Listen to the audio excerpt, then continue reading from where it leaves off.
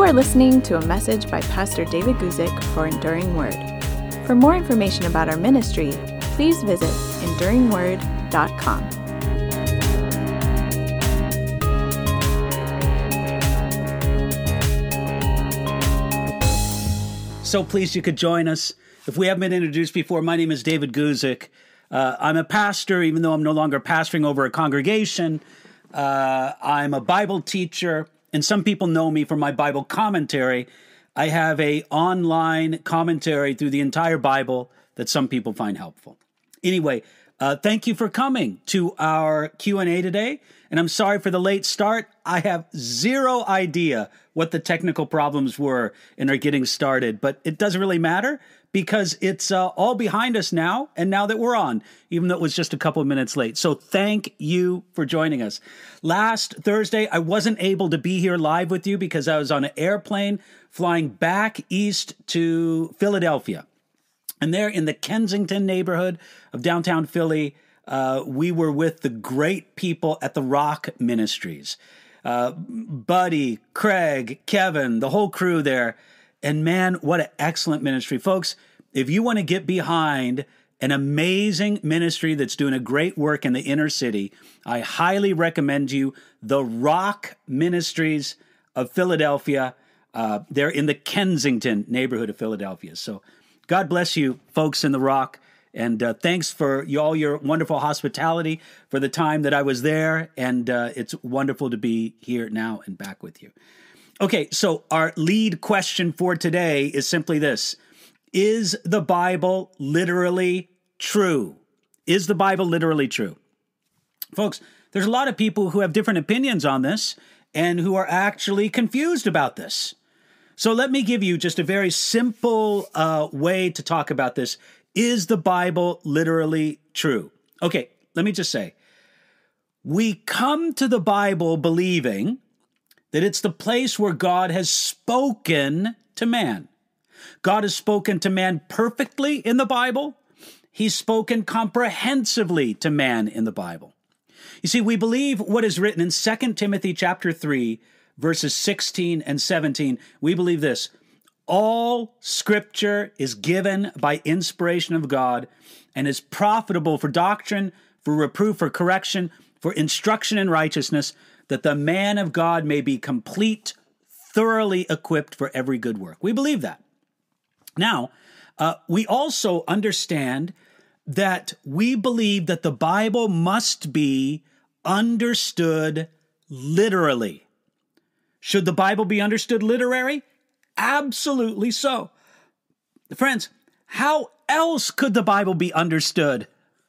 If everything in the Bible is a symbol, if everything in the Bible is metaphorical, if everything in the Bible has some non-literal meaning that anybody could or should just read into it, then it just becomes a book of nonsense.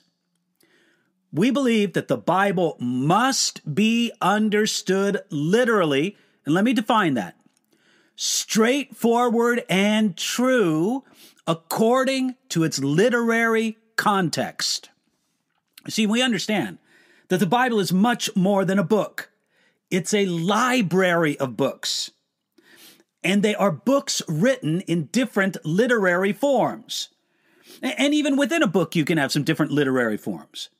You see, some portions of the Bible give a historical account. This is what happened in the life of David. It's a historical account. Others are poetic. You have the life of David recorded in the scriptures, 1st and 2nd Samuel, 1st Chronicles. You also have the poetry of David recorded in the Psalms. Dealing with the same person, but different literary genres, literary forms. You have historical, poetic, prophetic. Some people would throw in there a form that they call apocalyptic. Now, we must understand the Bible literally, I would say, again, as straightforward and true according to its literary context. Let me give you an example of this. When David wrote in Psalm 6, verse 6, "All night I make my bed swim. I drench my couch with tears. Do you see that verse? When David wrote that, he used a poetic literary form. We understand that he didn't literally mean that he cried so much that he flooded his room and set his bed afloat. His bed did not literally swim upon tears. Yet when David writes, let me just show you that verse again, all night I make my bed swim, I drench my couch with tears, we understand exactly what he was saying. Is it true? Absolutely it's true. It's true poetry.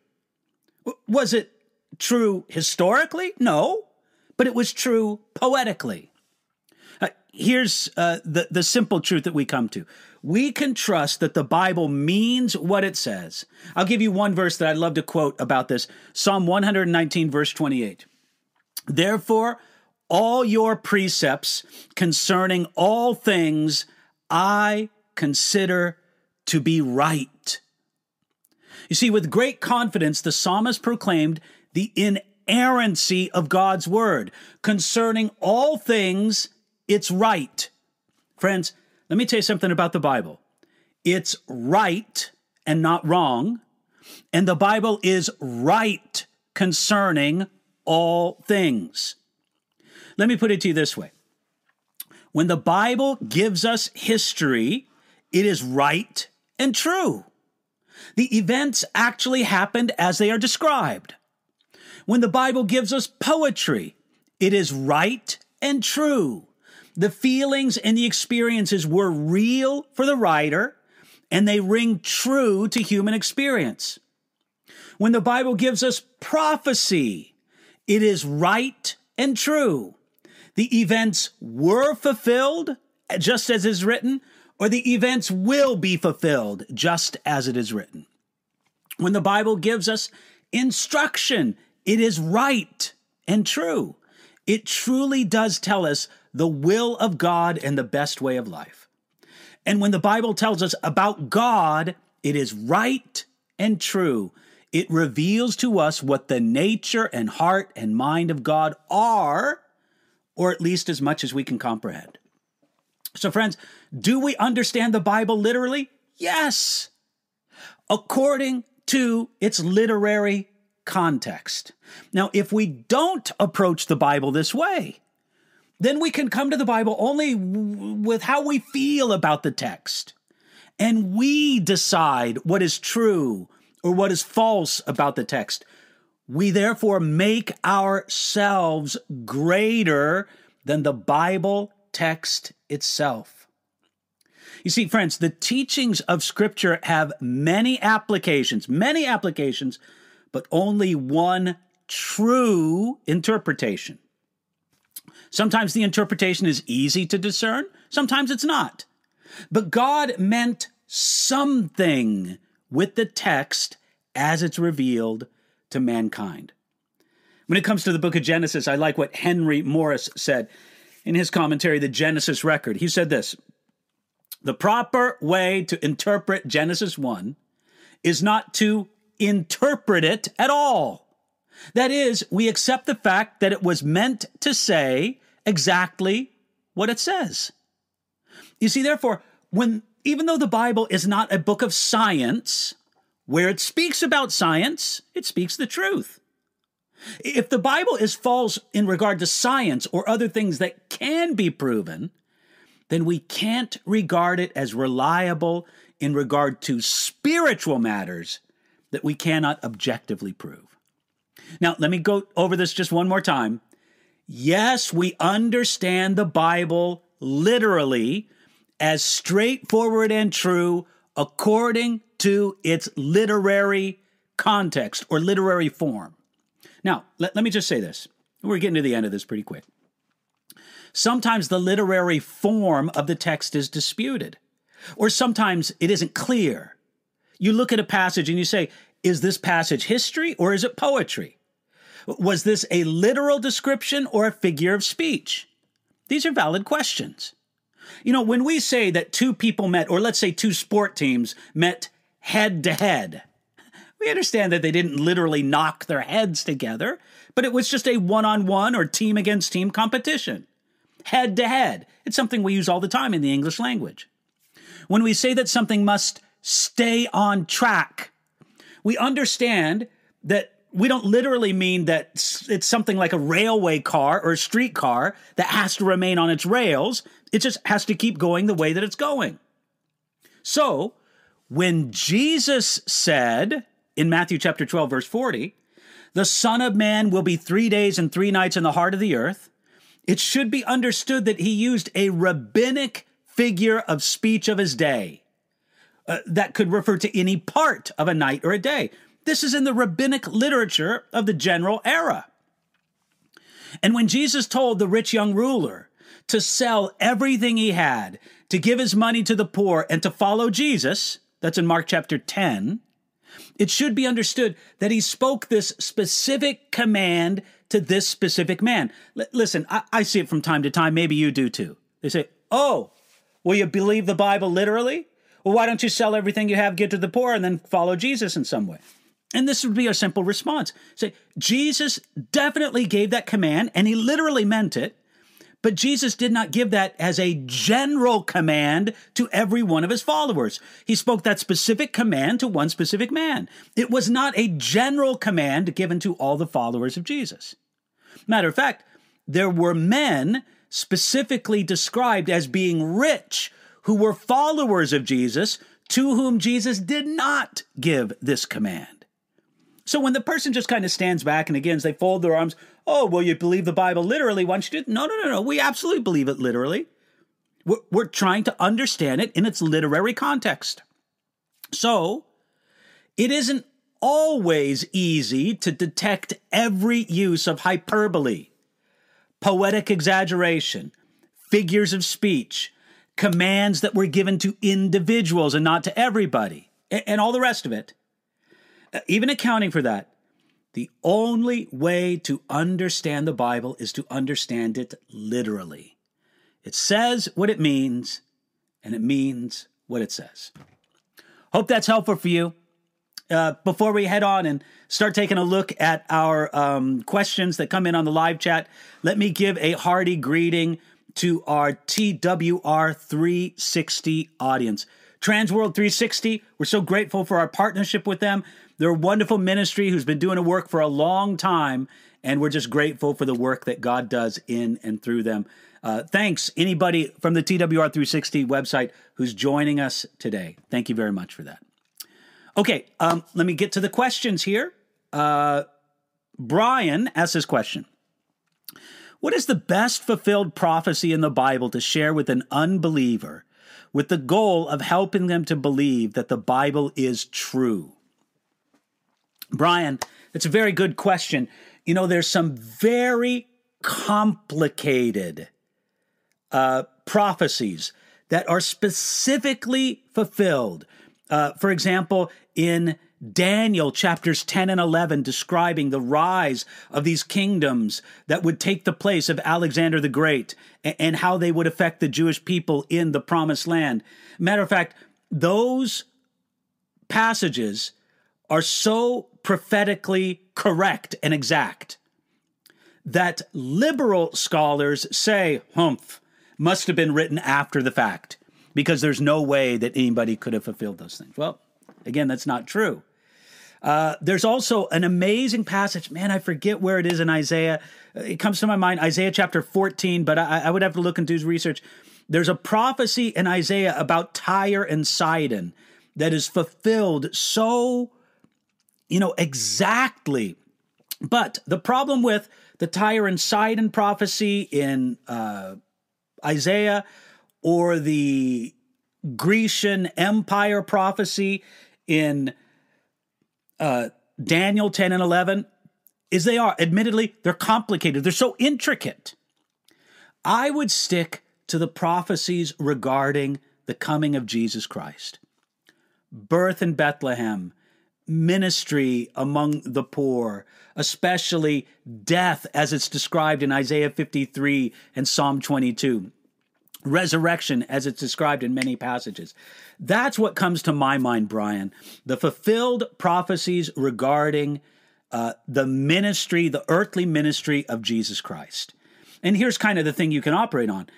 If these prophecies were so specifically fulfilled about the first coming of Jesus, and if Jesus himself made prophecies regarding who he was and his second coming, shouldn't we pay attention to those? Shouldn't we believe them? So, Brian, that's what I would say. I would say specifically focus in on the messianic prophecies because there's so many of them. They're so marvelously fulfilled. And it just gives you an opportunity to go to the New Testament and the Gospels specifically and see how well that these were presented. Thank you for that, Brian. Next question comes from Adonis. Here's the question. Sir Lancelot Charles Lee Brenton said, some of the translators of the Septuagint were by no means competent to the task. How reliable is his commentary on the Septuagint? Okay, Adonis, look, I'm speaking to you from my very general knowledge of this. I don't have any specific, I haven't done a deep dive of research on the reliability of the Septuagint translation. For those of you who aren't familiar with this terminology, one of the first and most important books that was translated and published widely in another language were the Hebrew Scriptures. The Hebrew Scriptures taken from Hebrew were translated into Greek a couple hundred years before the birth of Jesus Christ. And what Adonis is asking about is he's run across a commentator who's commentating on the Septuagint and says that the people who translated the Septuagint didn't do a very good job. Well, I just simply know, Adonis, through my own New Testament studies, that I have certainly run across one or two places where people have a problem with the Septuagint translation.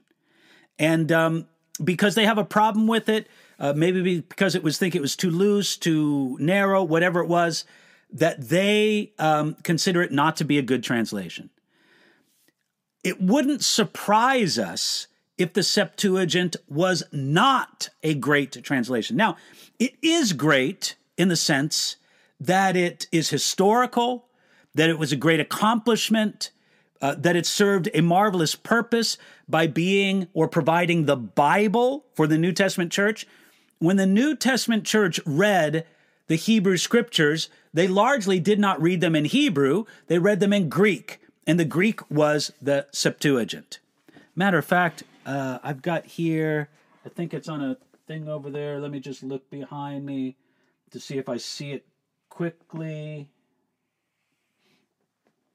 And I don't see it quickly.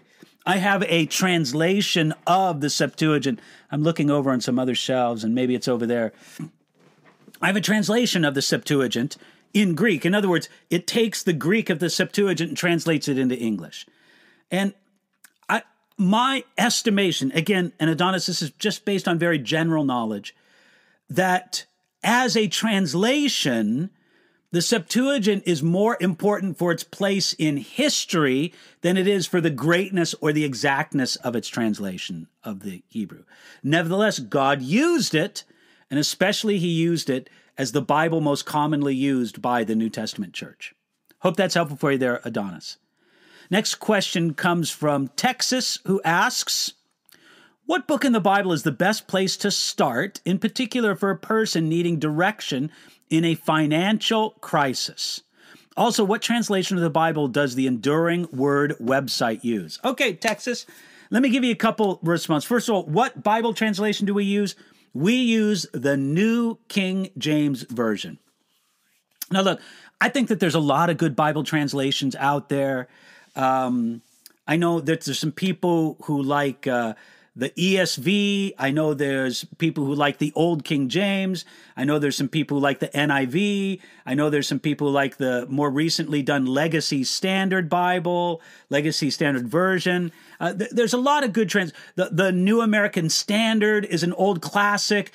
There's a lot of good Bible translations out there. I prefer the New King James for several reasons. One reason is I do like Bible translations that don't ignore the Textus Receptus. I'm not saying that the textual tradition behind the Old King James Bible is right on every occasion. No, not at all. But I don't want that textual tradition to be ignored in biblical translation.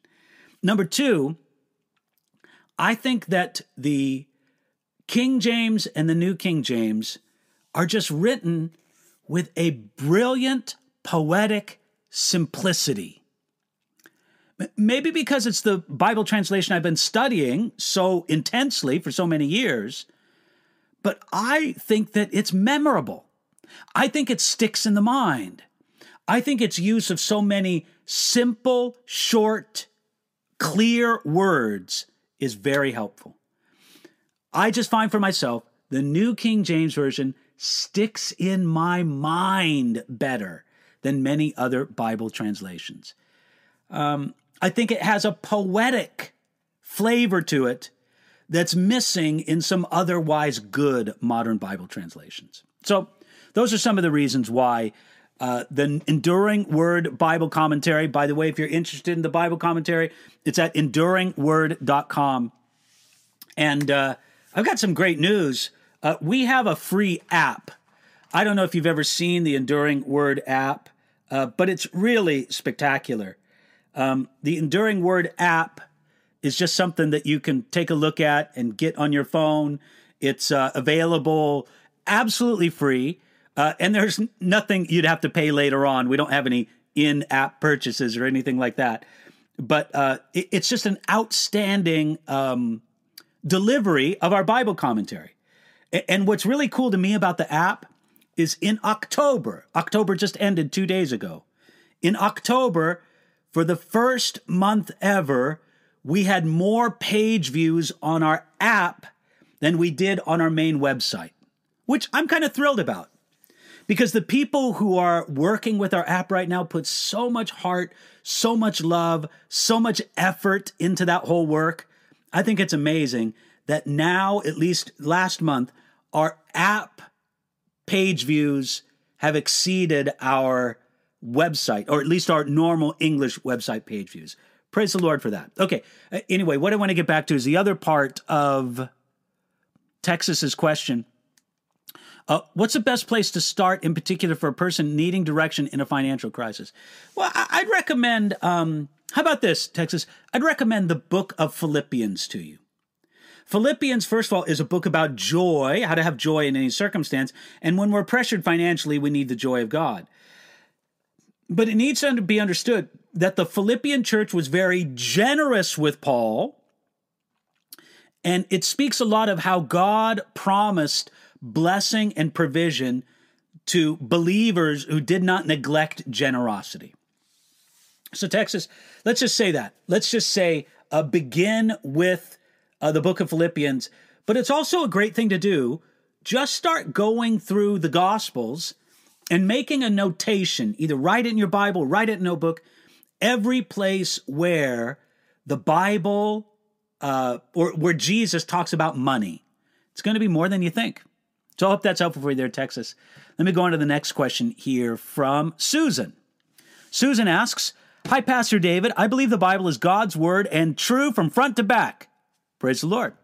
My question is, how can we defend the Bible without saying the Bible says? Is that even possible? Well, Susan, there's some defense we can make of the Bible without referring to the Bible. I would say this, objectively speaking, in other words, not referring to the Bible, but just looking at it from the outside in, objectively speaking, the Bible is the most influential book that has ever been written in the world. There's nothing that has influenced the Western world, and because the Western world has influenced the rest of the world more than the rest of the world has influenced the Western world, there's no other book that has had the kind of influence upon the world as the Bible. The Bible is a remarkable book for its continuity. It's remarkable that it speaks with one voice about remarkably controversial subjects written by people in many different lands. The Bible is remarkable. it can be proven objectively that the Bible is a remarkable, unique, the most special book ever written or published yet.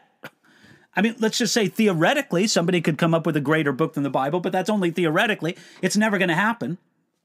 But I'll just say simply this. Every person should read the Bible front to back, Genesis to Revelation. They should read it even if they're not a believer. Even if they're a stone-cold atheist, they should read the Bible, because the Bible has influenced the world more than any other book. Now, all that's objective. As far as it being God's word, look, we can say that it takes a step of faith to believe that the Bible is God's word. But notice the phrasing I used there, Susan. I didn't say it takes a leap of faith. I think it merely takes a step of faith. My trust in the Bible is not some blind leap of faith. My trust in the Bible comes from the knowledge that it is the most unique, powerful book ever written, and that God has used it mightily throughout the centuries. So I hope that's helpful for you, Susan. Then get back to another question here from Daughter of the King. Daughter of the King asks this question. I agree that the word is literal, but don't we need to acknowledge who the scriptures were for? Absolutely, daughter. That's understanding it according to its context. So when God spoke to Israel, he spoke to Israel, but sometimes God spoke to Israel in a very general sense, as he might speak to any believer. And other times, God spoke to Israel in a very narrow sense, particular to them as a nation. And this is why we do need to understand the context. So, Daughter of the King, I agree with you absolutely. We understand the Bible literally according to its literary context. And that's a great thing for everybody to be aware of, and I'm very glad that you shared that. Thank you for that, Daughter of the King. Next question comes from Godchild55. Here we go. Regarding Philippians chapter 2, verses 5 through 11, humanity was added to Christ's nature. He did not become less as God. Please clarify how this does not merit a change in the personhood of Christ to align with Hebrews 13:8. Jesus Christ is the same yesterday, today, and forever. Okay, well, first of all, Godchild, you're very correct, and I'm happy for the way that you phrase this, that we should understand the incarnation not as subtraction, not that something was taken away from the divine nature of Jesus. We should understand it as addition. Something was added to the divine nature of Jesus. Humanity was added to deity. That's what happened in the incarnation. So I'm glad that you're clear on that. But then you say, was this a change? Okay, it was a change, but it was not a change in the deity of Jesus Christ. I want you to think of that verse that you quoted, and I'm glad that you quoted it. Hebrews chapter 13, starting at verse 8.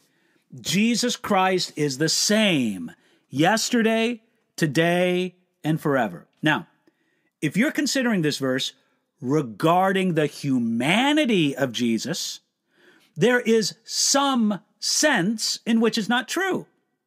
What do I mean by that? Well, think about it just for a moment here. Godchild, think about it in this sense. Hold on, let me take a drink here. Okay, thank you.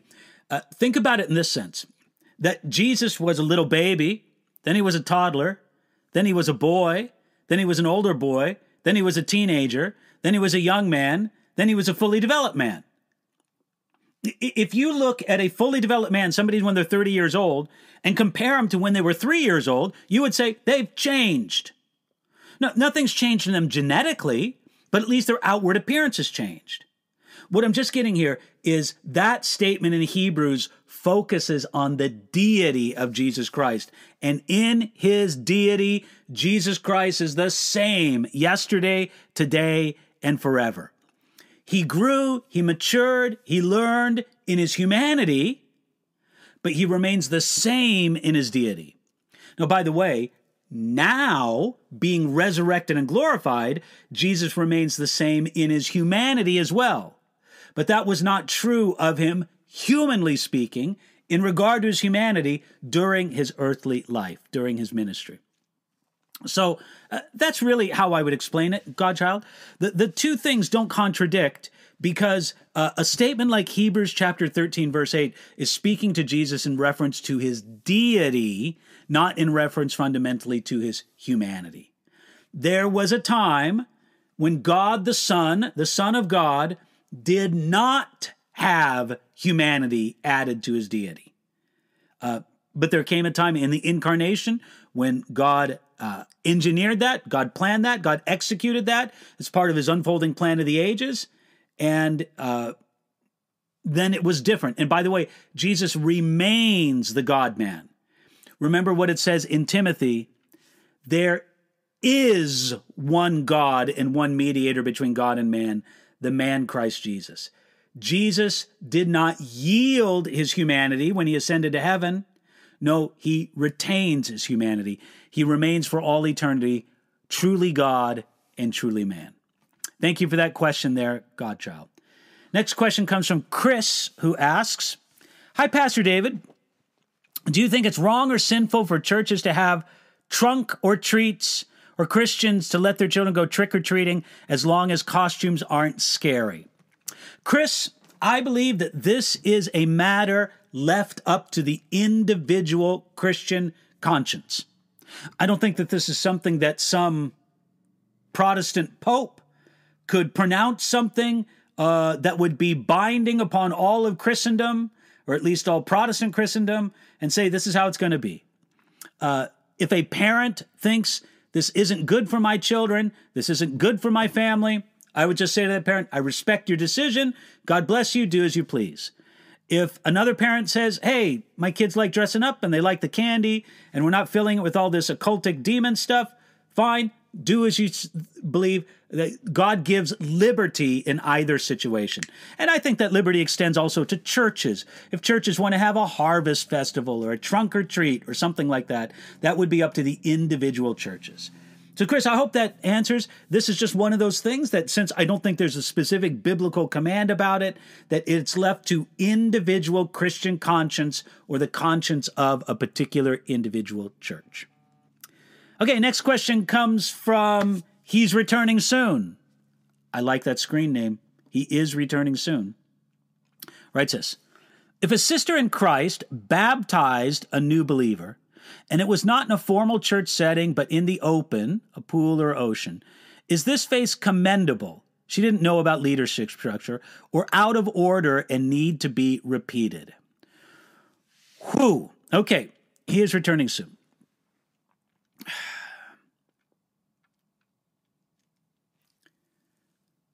I don't see in the Bible where it's commanded that baptisms must be performed by particular individuals, such as church officers, pastors, deacons. There's a long tradition of that in Christianity, absolutely so. But I don't see in the Bible where that is commanded. As far as I can tell, any Christian can baptize another Christian. I don't see it as being restricted to church officers. Now, again, I know I would get a lot of pushback from many people about that, especially those who emphasize baptism as an entrance ceremony into the family of God. And they say it has to be done by some church official, pastor, bishop, deacon, elder, whatever, because they're the gatekeeper for who's allowed into the kingdom and who isn't. But I would push back on that idea. I genuinely would, because I just don't see that presented in the scriptures. Now, once somebody told me that in Matthew chapter 28, where it instructs the disciples to baptize people, baptize and make disciples, They said that there's a construction there in the Greek which either says or implies that those baptisms should be performed by men. Friends, I have not personally researched that. I can't tell you if I would sign off on that, if that's true. But I just want to make you aware that at least I've heard that objection. If that were to be true, it would lend weight to the idea that normally baptism should be performed by men, but I would want to get more biblical information on it.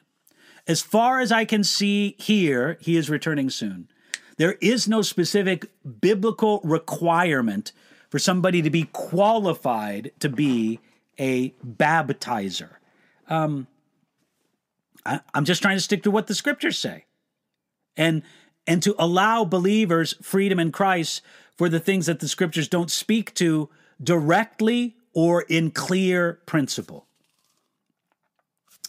That's just simply what I would say. Hope that's helpful for you there. He is returning soon. Next question from Tunul Banan Shugotre, who asks us, the book of Revelation says that the cowardly will be the first ones to get thrown into the lake of fire. What does John mean with the cowardly in that verse? Well, Tunul Banan Shugotre, I would just simply say that cowardly there would simply mean people who will not stand or sacrifice for what they believe. I think this is kind of one pretty clear definition of cowardly. I don't know if that says everything about cowardly that there is to say, but certainly the cowardly would include those who lack the strength, who lack the ability to stand for what is true, to stand for what is right against opposition. I would make it somewhat analogous to what Jesus said about he who denies me before men, I will deny before my Father in heaven. I think you can make a very real analogy between those two kind of statements. So that's simply what I would say. Those who lack the courage or the strength to stand for, to sacrifice for what they believe. Hope that's helpful for you there. Next question comes from Anahui, who asks, Jesus was prophesied in the Old Testament. Are those who believed in him in the Old Testament considered the dead in Christ?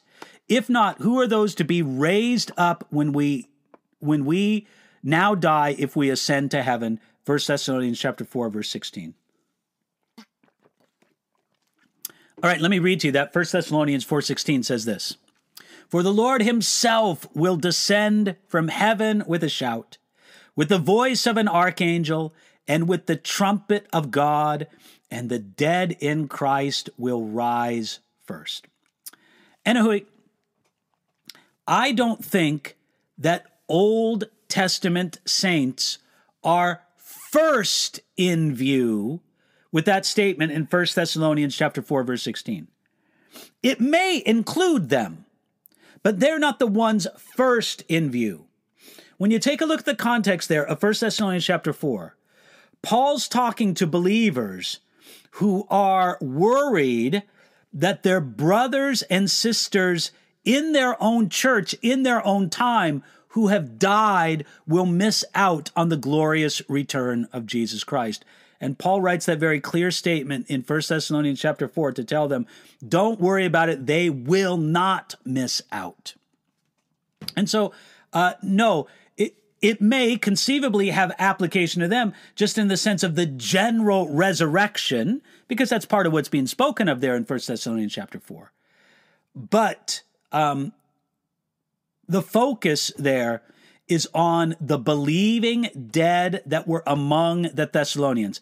Now, I don't think for a moment that Paul meant that statement to only apply to the Thessalonians, but he was speaking to the dead in Christ, those who are, again, the believing dead that were of first concern to the Thessalonians. So if the Old Testament faithful are also included under that, they are not first in view with that statement. Hope that helps you there.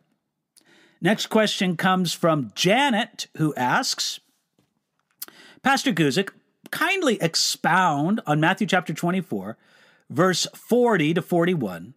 There will be two, one will be taken and the other left. Does it mean rapture, judgment, or what? Thanks again for always enlightening me on Scripture. Okay, Janet, I'll give it to you straight. And you can look up my commentary just to look it up for yourself. But please remember, folks, you got a biblical question. Do not be shy about checking out my commentary at enduringword.com. You can find it there, and hopefully it's helpful for a lot of people. Enduringword.com, and you could just look up what I have to say there on Matthew chapter 24, verse 40. But I'm happy to give you a little hint or preview of that here, Janet. Just simply to say, there are many, many Bible interpreters who automatically assume or make the case that this is a taking away to judgment. It's not a taking away in the catching up, the harpazo, the gathering away of the church, what is commonly called the rapture. And I got to say, I just don't see why the text demands that it's this carrying away to judgment and not the catching away of the church described in 1 Thessalonians chapter 4. I teach it that this describes the catching away of the church in 1 Thessalonians 4, which we commonly call the rapture, the catching away, harpazo, whatever you want to call it. And I'm at a little bit of a loss as to why some people are so sure that it, if you think you know, if you can simply explain that in the comments, go ahead. I'll read it later, but I'd love to be enlightened as to why that passage must refer to the judgment and can't refer to the catching away of the church. Thank you for that, Janet. That's how I see it. Olive asks this question. Concerning the Old and even much of the New Testament in Christ's time, the majority of the verses were spoken to the Jews. How do we know if the verse is applicable to us? Well, that's great. Because, listen, it takes a little bit of context to figure it out. But we don't really have when Jesus preached, okay, no, let me back up here. Let me get back to this. Olive, God spoke specifically to the Jewish people throughout the Old Testament, and as you say, in much of the New Testament. The Gospels and the ministry of Jesus as recorded in the Gospels was focused to the lost sheep of the house of Israel. However, God's heart was always to reach the world through what he did with the Jewish people. Remember way back when God made the covenant with Abraham. He said, I'm going to promise you a land. This is in Genesis chapter 12. I'm going to promise you a blessing, and I'm going to promise you a land, a nation, and I'm going to promise you a blessing that will extend to every nation, every ethnos, every family on earth. God always had the world in mind, even when he was working through the Jewish people. So there are some things that God specifically said, this is for the Jewish people and not for the nations as a whole. But oftentimes, the principles of God's dealing with Israel are no different than his principles of his dealing with all humanity. And I guess that's the best way that I would describe it there in that aspect. So I would say, when God speaks and acts, consider that it's for all humanity, consider that it's for the world, unless there's a compelling reason to restrict it only to Israel. And sometimes there is. The Mosaic Law is a good example of a section where there's compelling reason, especially in some parts of the law, where God is speaking just to Israel and not to the nations as a whole. So, Olive, I hope that's helpful for you. Just always remember that even when God was working with Israel, it was ultimately to work through Israel to reach all the nations of the earth. Okay, next question comes from Ferdinand, who asks, how can we interpret or explain Colossians chapter 1, verse 15? He is the image of the invisible God, the firstborn over all creation. And here's your question. If Jesus is the firstborn over all creation, does it mean that the Lord was created by his Father just like a normal man like us? Ferdinand, that's a great question, but I got an easy answer for this. Firstborn in the scriptures is frequently used not as a literal first one out of the womb, but as a title of preference. In biblical culture, the firstborn was always preeminent. The firstborn always had the highest privilege. Therefore, it's very interesting to find that when God gives Jesus the title of firstborn in Colossians, it's not referring to him being first out of the womb or even first created, but rather that he is preeminent over all creation, that Jesus comes first over all creation. Just one example of this. David in the Old Testament was the youngest son of his family. Were there 7 or 8 older brothers? There was a lot. He was the youngest in his family, yet in the Psalms, God calls David his firstborn. You say, well, wait a minute. David wasn't the firstborn. He was the 7th or 8th born, 8th or 9th born, whatever it was. Well, but you get the point here. He was firstborn in the sense of being preferred. It was the preferred position that David had.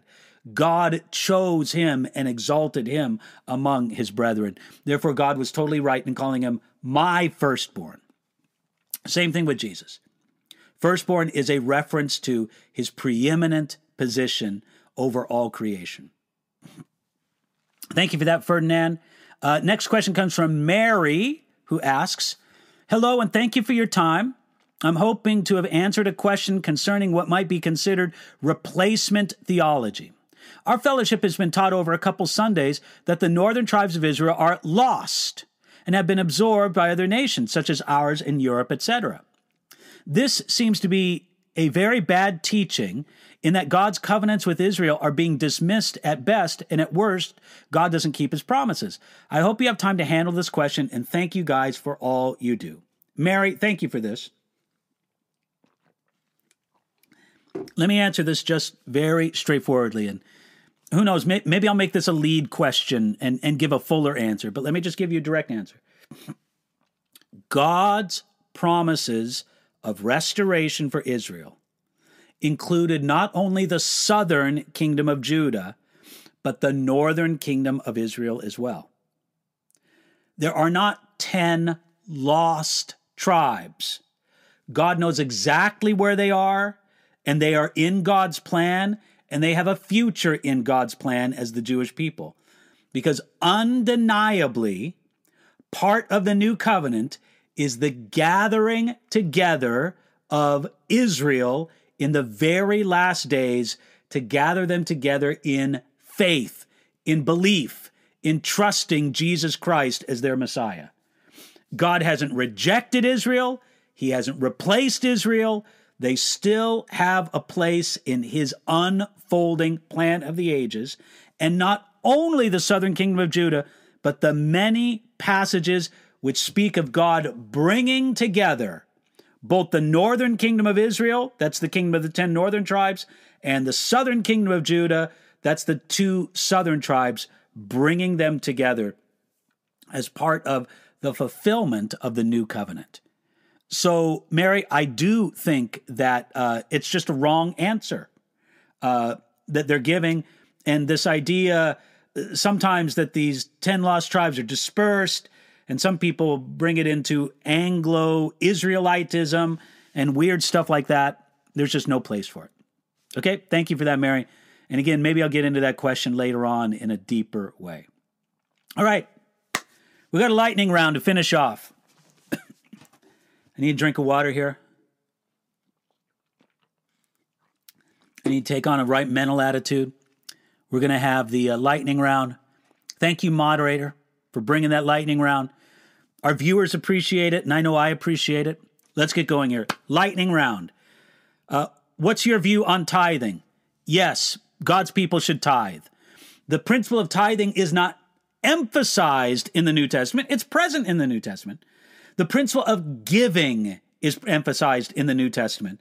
But tithing is an appropriate measure for giving. And I think that God's people should give, in general, 10%.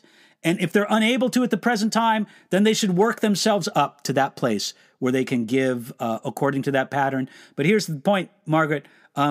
Many believers should give more than 10%, and they should not limit themselves to the tithe. So it's clearly commanded of Israel in the Old Testament. It's not emphasized in the New Testament. It's present there in the New Testament. It's not emphasized. The principle of giving is more emphasized in the New Testament. Thank you for that, Margaret. Next one comes from Soraja. I hope I'm pronouncing your name correctly. Please forgive me if I'm not. Blessings, Pastor Guzik. How can we answer those who said we do not need to pray for Israel? Soraja, just say, no, God has a remaining role for Israel in his unfolding plan of the ages. I'm going to pray for them. Please remember that Jesus said that he would not return to the earth, he would not return to Jerusalem until the Jewish people said, blessed is he who comes in the name of the Lord. Jesus Christ is going to return not to a Christ rejecting Israel, but to a Christ embracing Israel. And God will use the events of the very last days to help bring Israel to full faith in Jesus. Their restoration has begun, but it's very incomplete. So God still has a place for Israel in his unfolding plan of the ages. So Soraja, you're absolutely right. Pray for Israel. Now, by the way, pray for the people of Gaza as well.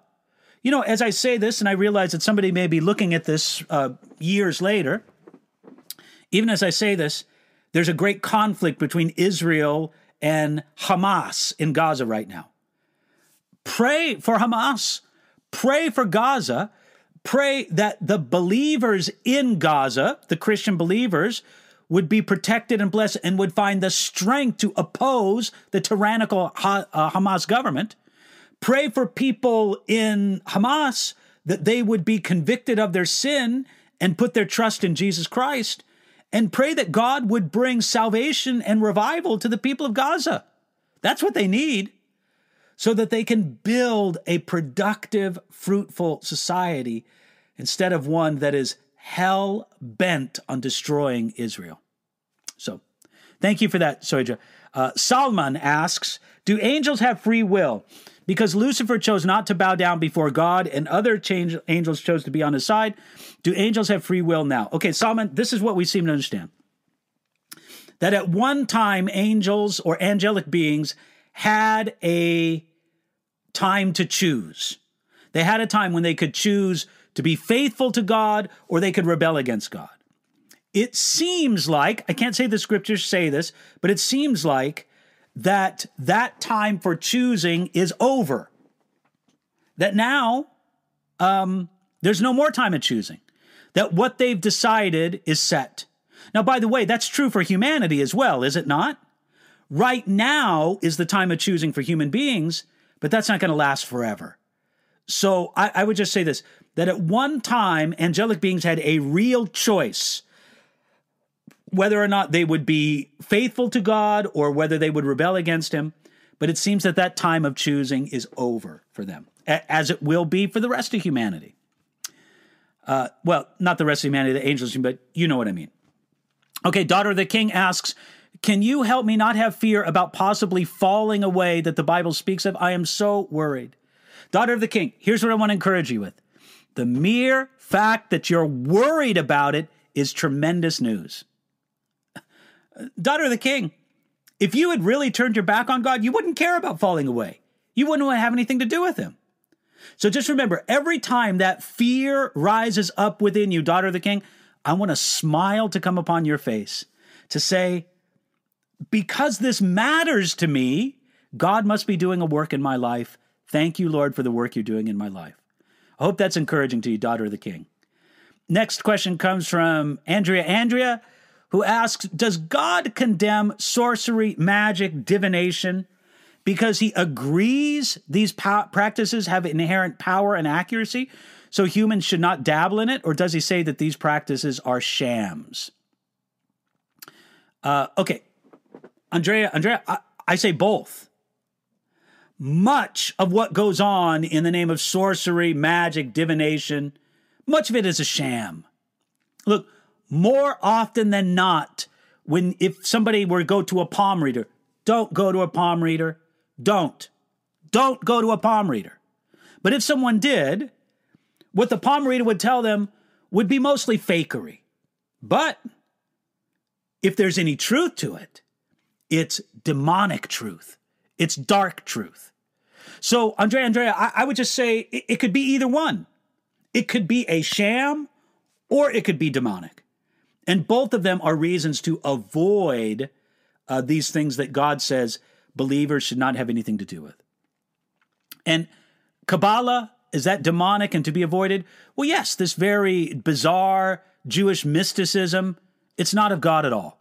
So yes, avoid Kabbalah. It's just not to be something pursued for the believer.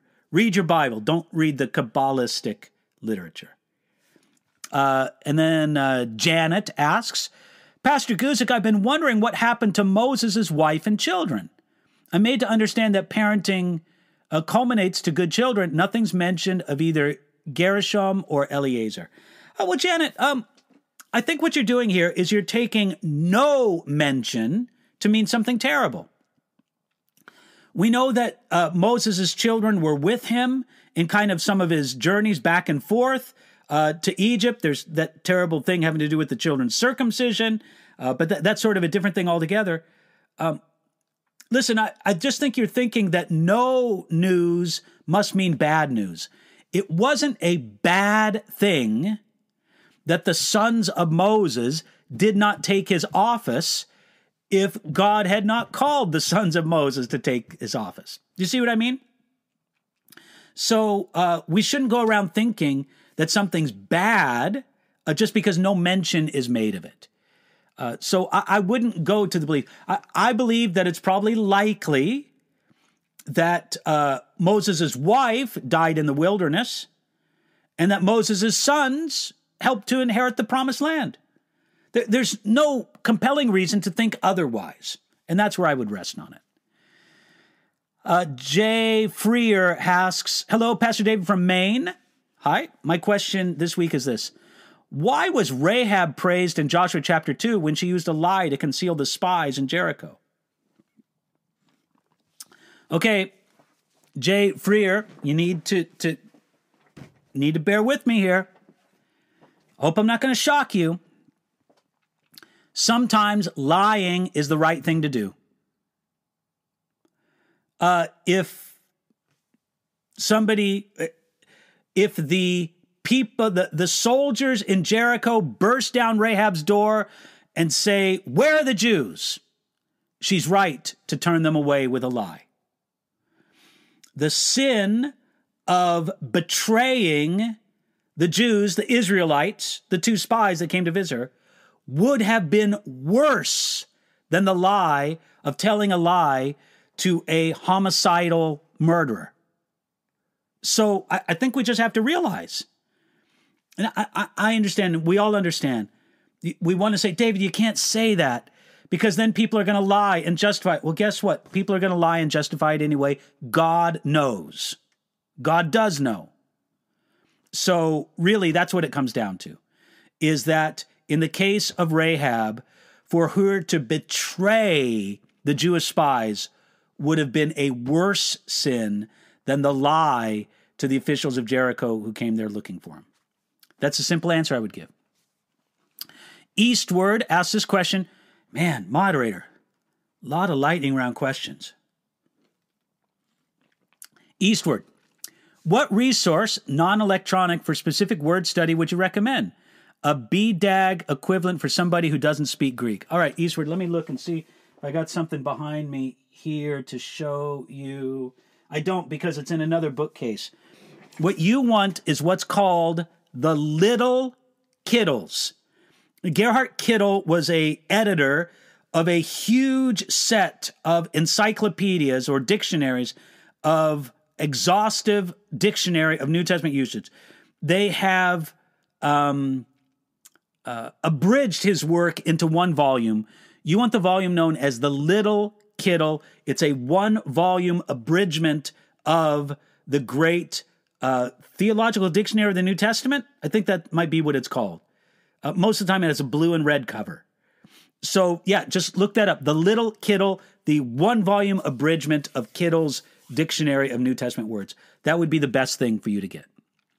Praisey asks, praise the Lord, Brother Dever. Who is King Lemuel? Proverbs 31. Oh, man. You know what? Let's just do this. Let me go to my commentary and look up Proverbs 31 here. Proverbs 31. Let me just read to you from the commentary. Matter of fact, maybe I can put it over here, do a little switching around, and here we go. The words of King Lemuel. As with Agur in Proverbs chapter 30, we don't know anything about King Lemuel. He is not in any recorded list of the kings of Judah and Israel, so he was probably a pagan king who put his trust in Yahweh, the covenant God of Israel, and through the fear of the Lord learned wisdom. The name Lemuel means belonging to God. There was no king of Israel, Judah with this name, so either it was a foreign king or it's a pen name for the author.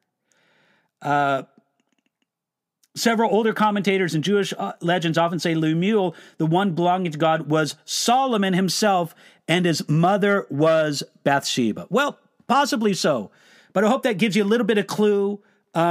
We don't really know who Lemuel was. Get into my commentary on Proverbs chapter 31. You can dig a little deeper on that. Possibly it's a reference to Solomon, sort of a code name for him, but not necessarily so. All right, last question in our lightning round comes from Matt, who says, Shalom, Pastor. Shalom, Matt.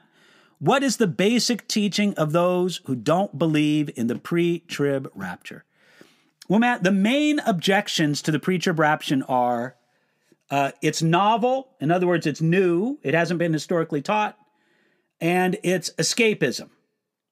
Those are the two most frequent objections I hear to the pre-tribulation rapture. It's novel, new, in other words, and it's not what the church has historically believed, and it's escapism. May I just say, neither one of those objections is biblical. Just to say it plain, neither one of those objections is biblical. So, there are biblical objections that people make to the pre-tribulation rapture idea. You can find a video on our YouTube channel, Why I Believe in the Pre-Tribulation Rapture. And I just simply spell out my case for it there. But the two most frequent arguments against the pre-tribulation rapture that I hear are not biblical arguments at all. They're arguments that it's a new teaching and that it leads to escapism. So that's how I would say it, Matt. Hey, everybody, thank you for joining us today on our Q&A. I've had a wonderful time, even though I got to say we had a rough start. I think we've learned a little something. I'll get to that and try to tighten up the things. But thank you for joining us today. And God willing, and if I live, I'll be back with you next Thursday for another Q&A. I really, really hope that you can join us. It's a wonderful time that we have together here on Thursdays. I don't know if it's evening, maybe it's Friday morning for some of you. Here on the West Coast of the United States, it's a little bit after 1 o'clock in the afternoon, but so pleased that you could join us. God bless you, and thank you for joining up with us. Bye-bye. You've been listening to a message by Pastor David Guzik for Enduring Word. For more information about our ministry and how to grow in your relationship with Jesus, please visit enduringword.com.